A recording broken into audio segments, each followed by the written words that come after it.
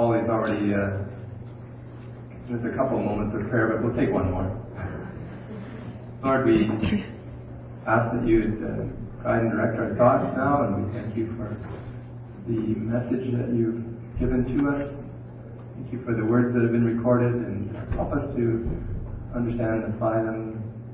And we pray that you would lead and direct us now. In Jesus' name we ask these things. Amen.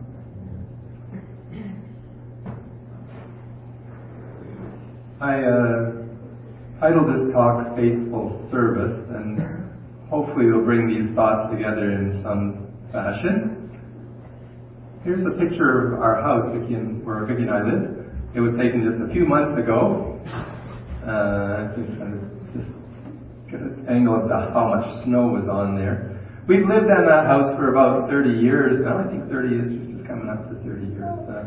There have been a number of changes, a few additions, renovations, etc. Jim's been at work sometimes in the house, and he knows it pretty well. Anyway, that's been it. But there's a piece of the mechanical part of the house that hasn't changed in all those 30 years. And it's the least visible of all the mechanisms of the house. It has the lowest place in the house. It's in the darkest, coldest, dampest spot in the house. And but it's never let us down, even with all that mistreatment. Anybody guess what I'm thinking about? Furnace has been changed once in our house. Pardon? The main water shut off. No, the main water shut off is near, but it's lower than the main water shut off. The hot water tank leaked and it's been gone. That's sump pump. I knew you'd get it. So there's our sump pump. And you see it up there. It's pretty dark. It's water pumping away there. That was yesterday. All that snow that was on the roof, now where do you think it is? It's all in the ground around the house, right? And it's all got to go somewhere. But thankfully, that sump pump has just been churning away there for 30 years. And all the measure I do is look at it, tap at it, and see it's still there, But someday, maybe, someday it'll be a rude awakening or some surprise. But so you got Jim, how long can a sump pump keep going? 29 years. 29. I'll check the warranty. It's probably run out. Well, anyway, all those other things I've mentioned, they all got changed. They've all sort of had their moments of failure. But this thing keeps going. And I just thought it was an example of faithfulness. And to me, that's sort of the topic that we're going to talk about this morning is faithfulness. Hopefully in a little different light than a sump pump. But that was my thought. So our parable today, we're going to look in Matthew's Gospel, chapter 24. If you want to get there. We're looking at two. There's one about the fig tree, and then there's one about two types of servants, faithful and wise, and wicked and foolish servants. And there's a bit of verses in between there, and I have trouble. My mind always likes to try and connect things, but it's really, I may be stretching it a bit today. But anyway, we'll see how it goes. So these just passages, they come in the chapters in Matthew, which is often called the Olivet Discourse, because Matthew says that Jesus took his disciples up to the Mount of Olives, and they asked him questions, and he answered them and gave them some of this talk there. And people have a number of different views as to what Jesus was teaching us in these talks and what Matthew has recorded. And a lot of people are looking at it from a prophetic perspective. And there's all these details given in those chapters. And I'm going to say that I'm just going to leave that for your own personal studies and your own individual discussions or your study groups, wherever you want to bring that up. But I'm not going to tackle that from this position right here. So I'm just going to be looking more at what these parables, what I think the lessons they have for us on May the 19th, 2019. It's interesting that Luke presents these parables in two different places in his gospel. One, the fig tree, he presents in a similar setting, but the other one, the wise and servants and the wicked servants, he puts in chapter 12. And if you want to hear the real message on that, you go back to Steve Asawa's message of December the 9th, and Steve there talks about it in Luke's Gospel. So you can hear what Steve had to say about the same parable, but Luke puts it in a different context. And I'll leave you to discuss and just think about why it's in two different places in the Gospel. Interesting thoughts as well, but I'm not going to go there either. So what could Jesus' disciples have learned for themselves that day when he was talking about this? And how do they speak to me, and how do they speak to us today is the focus of what I'm going to be talking about. The main idea I would like to examine is that of faithfulness. And this is another, my sump pump was another one. Here's another waterworks that's called Faithful. And it's Old Faithful. There it is. Show a bit of what's going on there. And Old Faithful because it's what? Predictable, right? It's dependable. It's always within a few minutes erupts at the geyser. So it's an interesting place to visit. I don't know if many of you have been able to be there, but if you ever get a chance, a couple years ago we went there, and it was really interesting to see that geyser and a lot of the others as well. But it's sort of dependable. That's why it's called Old Faithful. And faithfulness means that dependability, that worthiness of trust. Also, it has the idea of dedication and commitment. I don't think Old Faithful, and my sump pump's certainly not terribly dedicated and committed. I don't think it knows what it's doing. But it's dependable so far, so that's where it comes in. But can Jesus depend on us as his servants? Can he trust us with his mission, what he wants us to accomplish, what he wants to accomplish in the world? You know, how we live our lives shows our priorities. Right? So what we put our time into, where we spend our effort, those are our priorities in life. And you may think you have other priorities, but when you look at your life in honesty, then you have to say, well, yeah, really, this is where I line up with my priorities. Would people be able to tell that Jesus and his work was a priority in our lives? Would they, if they sort of look back, can you tell that if you examine your life? Can you see? Would we be seen as dependable and trustworthy servants of Jesus? Let's read the passages, and I've included the verses in between the two parables just so we don't just jump too much out of context, but this is just jumping into Matthew 24, and we're starting at verse 32. I'm reading from Peterson's translation of the Message. Take a lesson from the fig tree. From the moment you notice its buds form, the merest hint of green, you know summer's just around the corner. So it is with you. When you see all these things, you'll know that he's at the door. Don't take this lightly. I'm not just saying this for some future generation, but for all of you. This age continues until all these things take place. Sky and earth will wear out. My words won't wear out.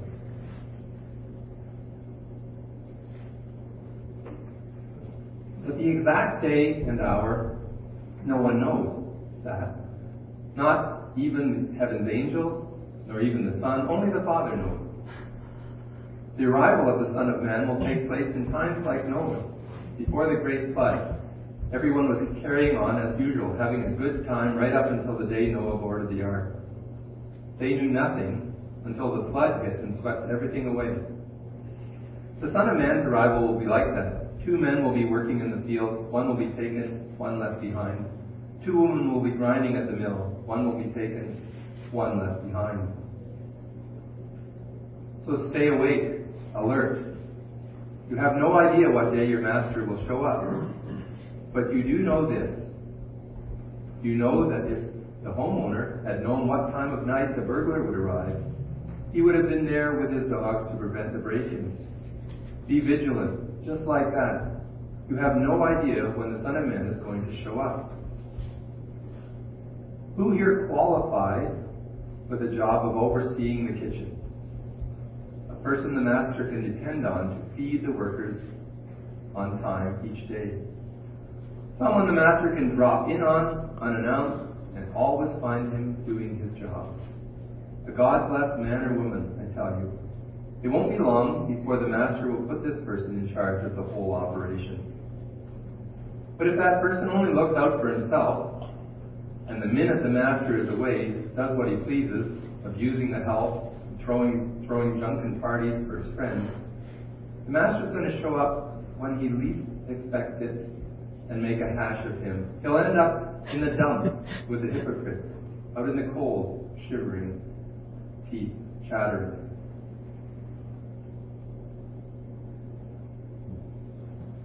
I've thought of three sort of points that I want to make about these parables and try and tie them together. And they relate to our service declares our devotion to Jesus. Our faithful service declares our devotion to Jesus. The first parable I'm thinking about, this fig tree parable, and I'm thinking that it shows that the faithful servant declares their devotion to Jesus by their devotion to watching, or as Peterson says, being alert.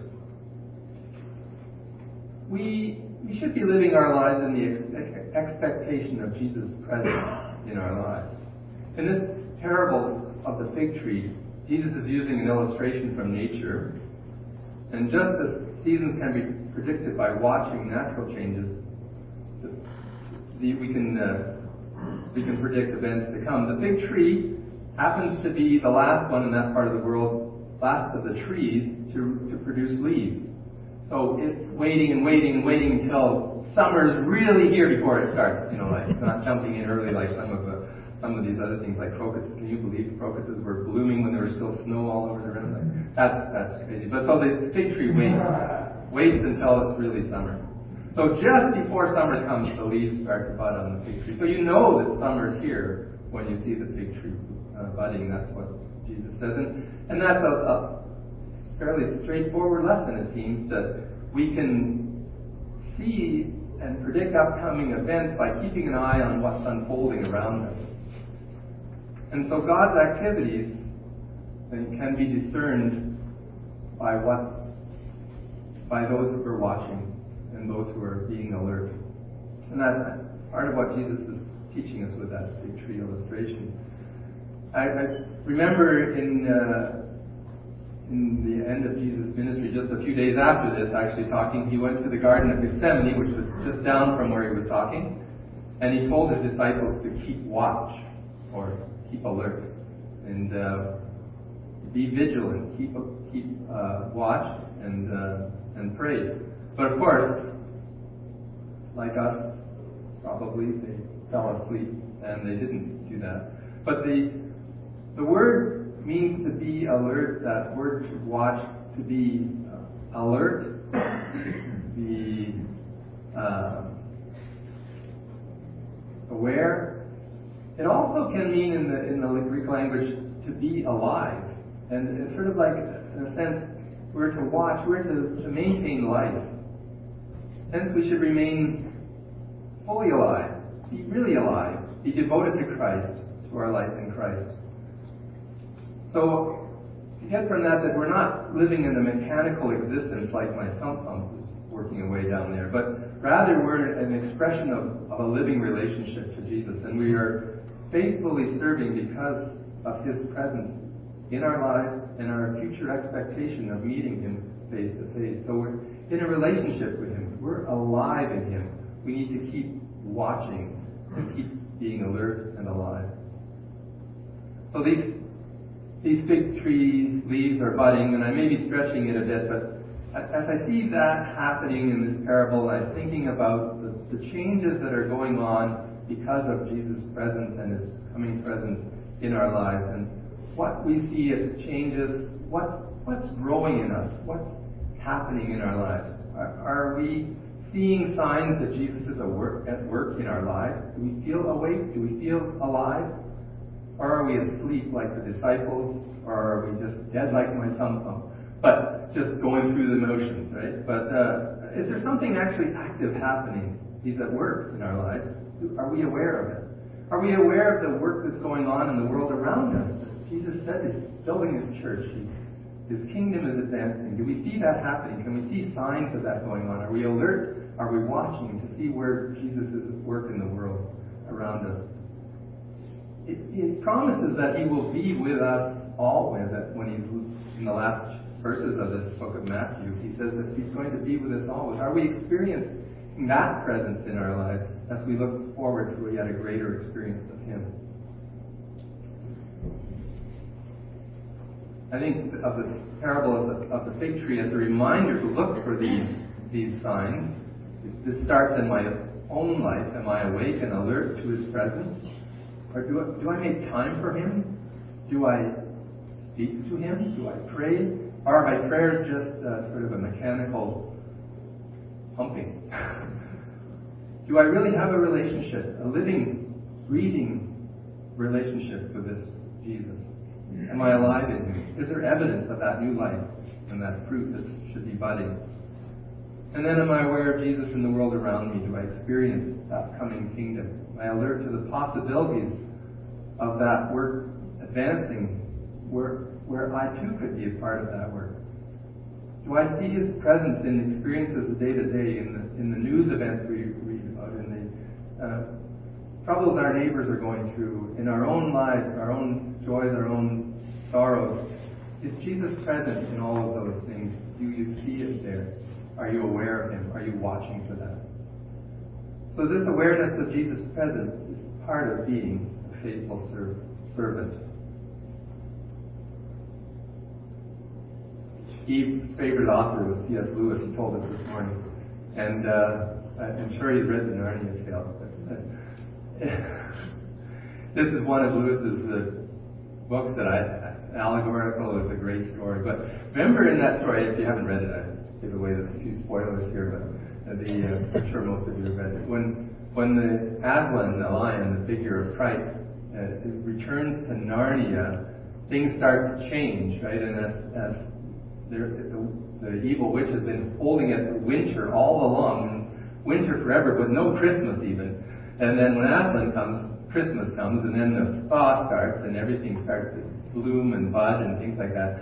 Aslan's presence makes a difference in the world. Do we see that same sort of thawing in our hearts and our lives in the world around us? So it's just a bit of an illustration for Eve there to think about C.S. Lewis and his picturing of Christ's presence coming into the world and the changes that take place because of that.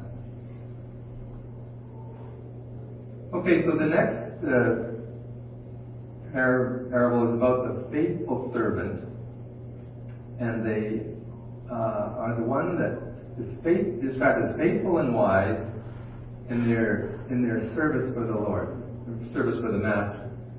They're the ones that are doing what they do, whether or not they know Jesus is coming in or not there or in the background.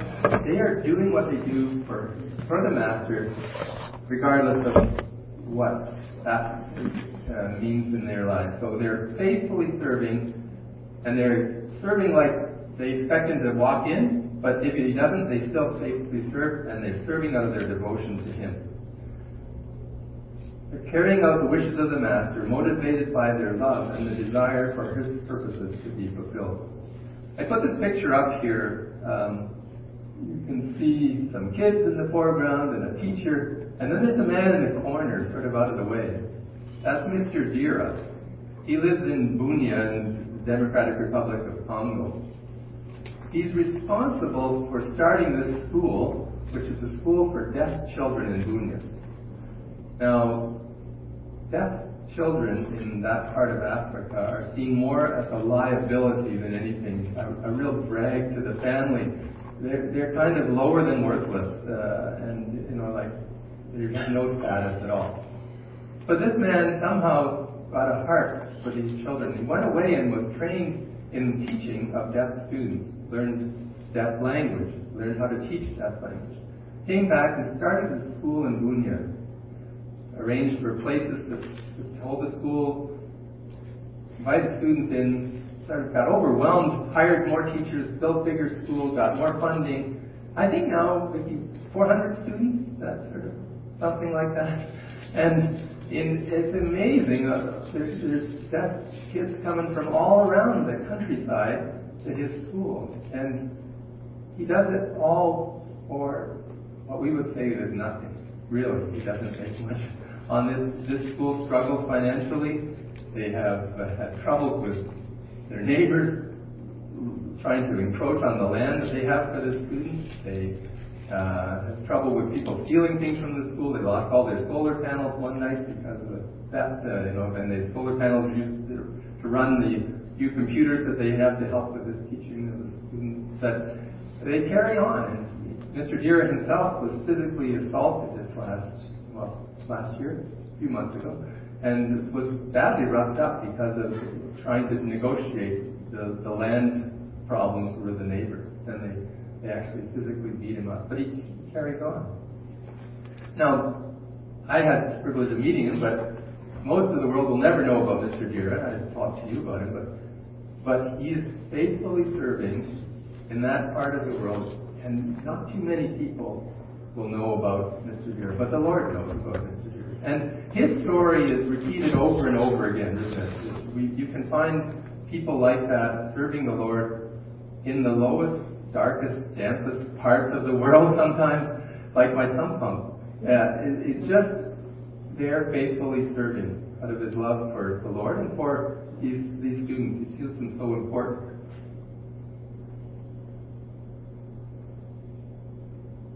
So it's interesting to note that in this parable, the faithful servant seems to be given care of the other servant. I think that's an important point too, that our faithful service often involves serving others. So our service for Jesus is often related to how we can help those in the body, those in the world, and it's an important part of faithful service. Now I look around me and I see a lot of faithful servants. I mean, children are being taught, the youth are being challenged, the building looks great, the gardens look good, finances are in order, people are being encouraged and cared for, the music is uplifting, the sound is working, you can hear me. I mean, there's just a lot, and I've just obviously skipped over a bunch of you, but there are lots of stories about faithful service being lived out here among us. And that's encouraging. That's part of seeing life at work in as well, what we're watching for. And there are still yet many more opportunities if you find that this is challenging in some way to serve the Lord, to be that faithful servant. There's still opportunities for the children's work, for Bible studies, for youth work, for prayer ministries, for teaching, for music, building and keeping the building maintained. You can just be weighed if you have anything like that. Looking for them. But there's lots of potential places to be faithful in our service. There are also many ways that if we look around outside at the walls here in our communities to care for people in need. There's, for example, the Samaritan Inn. We've enjoyed being with them, but also our other community works, and there's people in need. There are people who don't seem to have needs but are still in need, and we can minister to them too. Are we being faithful in our homes, caring for our spouse, our children, and their needs? Are we encouraging them? Are we faithful employees or employers? And are we faithful in looking after even the earth that God has given us? And how much can we serve in that way? So the faithful servant is devoted to the care of his fellow servants, and aware that Jesus cares, and aware that Jesus is present in their lives as they bring that care.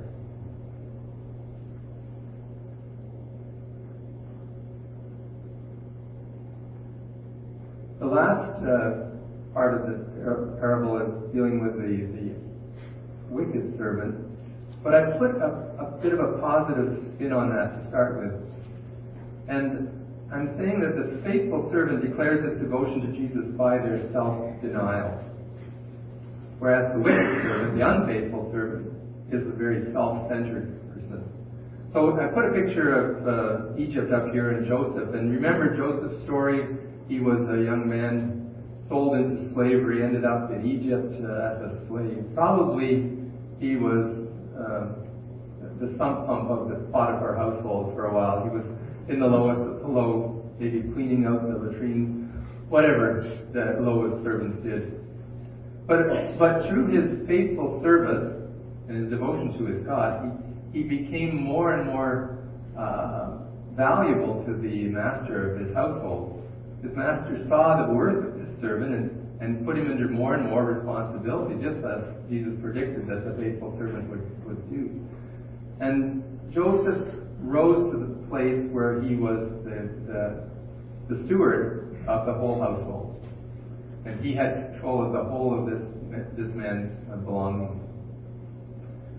But then an opportunity presented itself to him to take advantage of that position, to enjoy the pleasures of that position. He was tempted by none less than the master's wife. And she tried to seduce him. And it would have been so easy and so human-like to just give into that.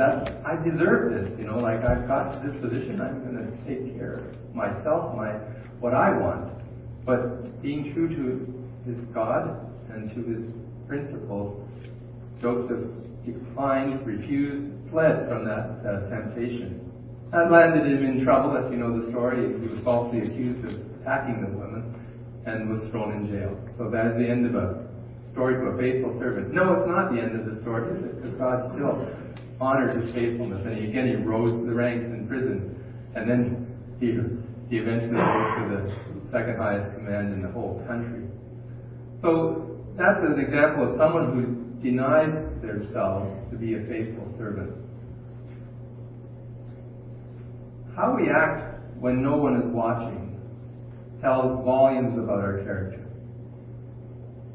In this parable, we see the actions of the so-called servants when they think the master isn't going to find out, right?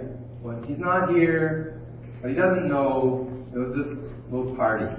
And so they do. Their true self, their true values are seen. They're self-centered. They don't care about the other servants. They start to beat and abuse the other servants. They serve themselves using their master's resources. So they just live being off of him. It's not too difficult, unfortunately, to think of examples in the past or in the recent past of that sort of behavior, whether leaders, politicians. Unfortunately, a number of those examples that may come to mind are in church leaders.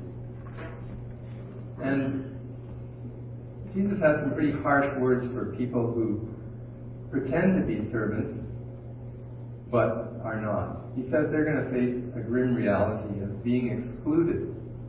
They're going to be considered hypocrites, which they are. They're saying one thing and acting another way.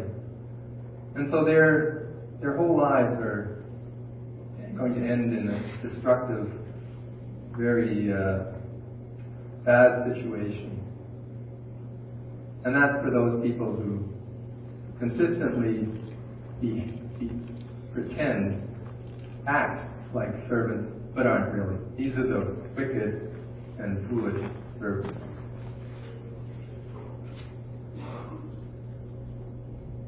But what about us? If we sometimes don't act like a faithful servant, is that the end of us too? What if we forget about Jesus for something? What if we sort of say, I feel sorry for myself. Jesus doesn't matter. This Christian life takes up too much of my time. I'm going to take time for myself. It would be like my thumb pump saying, I'm tired of pumping.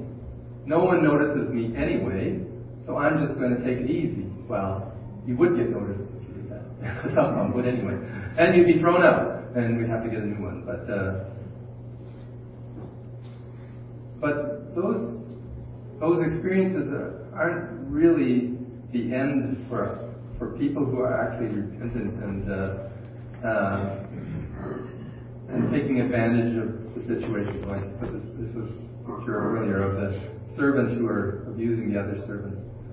But if we say, it's all about me, and we pursue our own desires, and we forget about Jesus, walking away from, throwing down the cross, indulging ourselves and following our own ways, Jesus is still there waiting for us to repent of that and become faithful again. I was thinking about Peter and how he denied the Lord and how he walked sort of away from Jesus. Even though he said he wasn't going to do that, he did it anyway. But Jesus was there to meet him on the beach and to restore him when Peter confessed his love and devotion for the Lord again.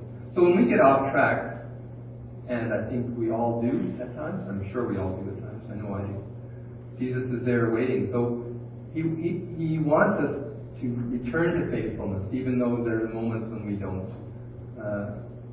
So the end of those who never seek his ways, who never acknowledge him as master, who just pretend to be his servants, those people end in a bad way. When we get off track and we forget about our service of the Lord for a while, some of the things that we do will end not so good either. They'll be pretty empty probably. So when we get back on track, though, Jesus is still there waiting for us to become faithful and wise servants again. And we can again experience life in him, and as we watch for his work in our lives. So we declare our devotion to Jesus when we live our life for him, in the light, in the reality of his presence. Being a faithful servant of Jesus is a declaration of devotion to him. We remain alert and experience his life in ours. We work to see his purposes accomplished, his kingdom come, and the other servants cared for. We follow him on the path of sacrifice, leaving behind our selfish desires. So may we faithfully live for Jesus, knowing that he is present with us, and also in the expectation of seeing him face to face. Could I ask the music team to come back up, and we'll sing an old hymn that don't sing very often, it's in our hymn books, but Living for Jesus. Living for Jesus, a life that is true, striving to please him in all that I do. Yielding allegiance, glad-hearted and free, this is the pathway of blessing for me.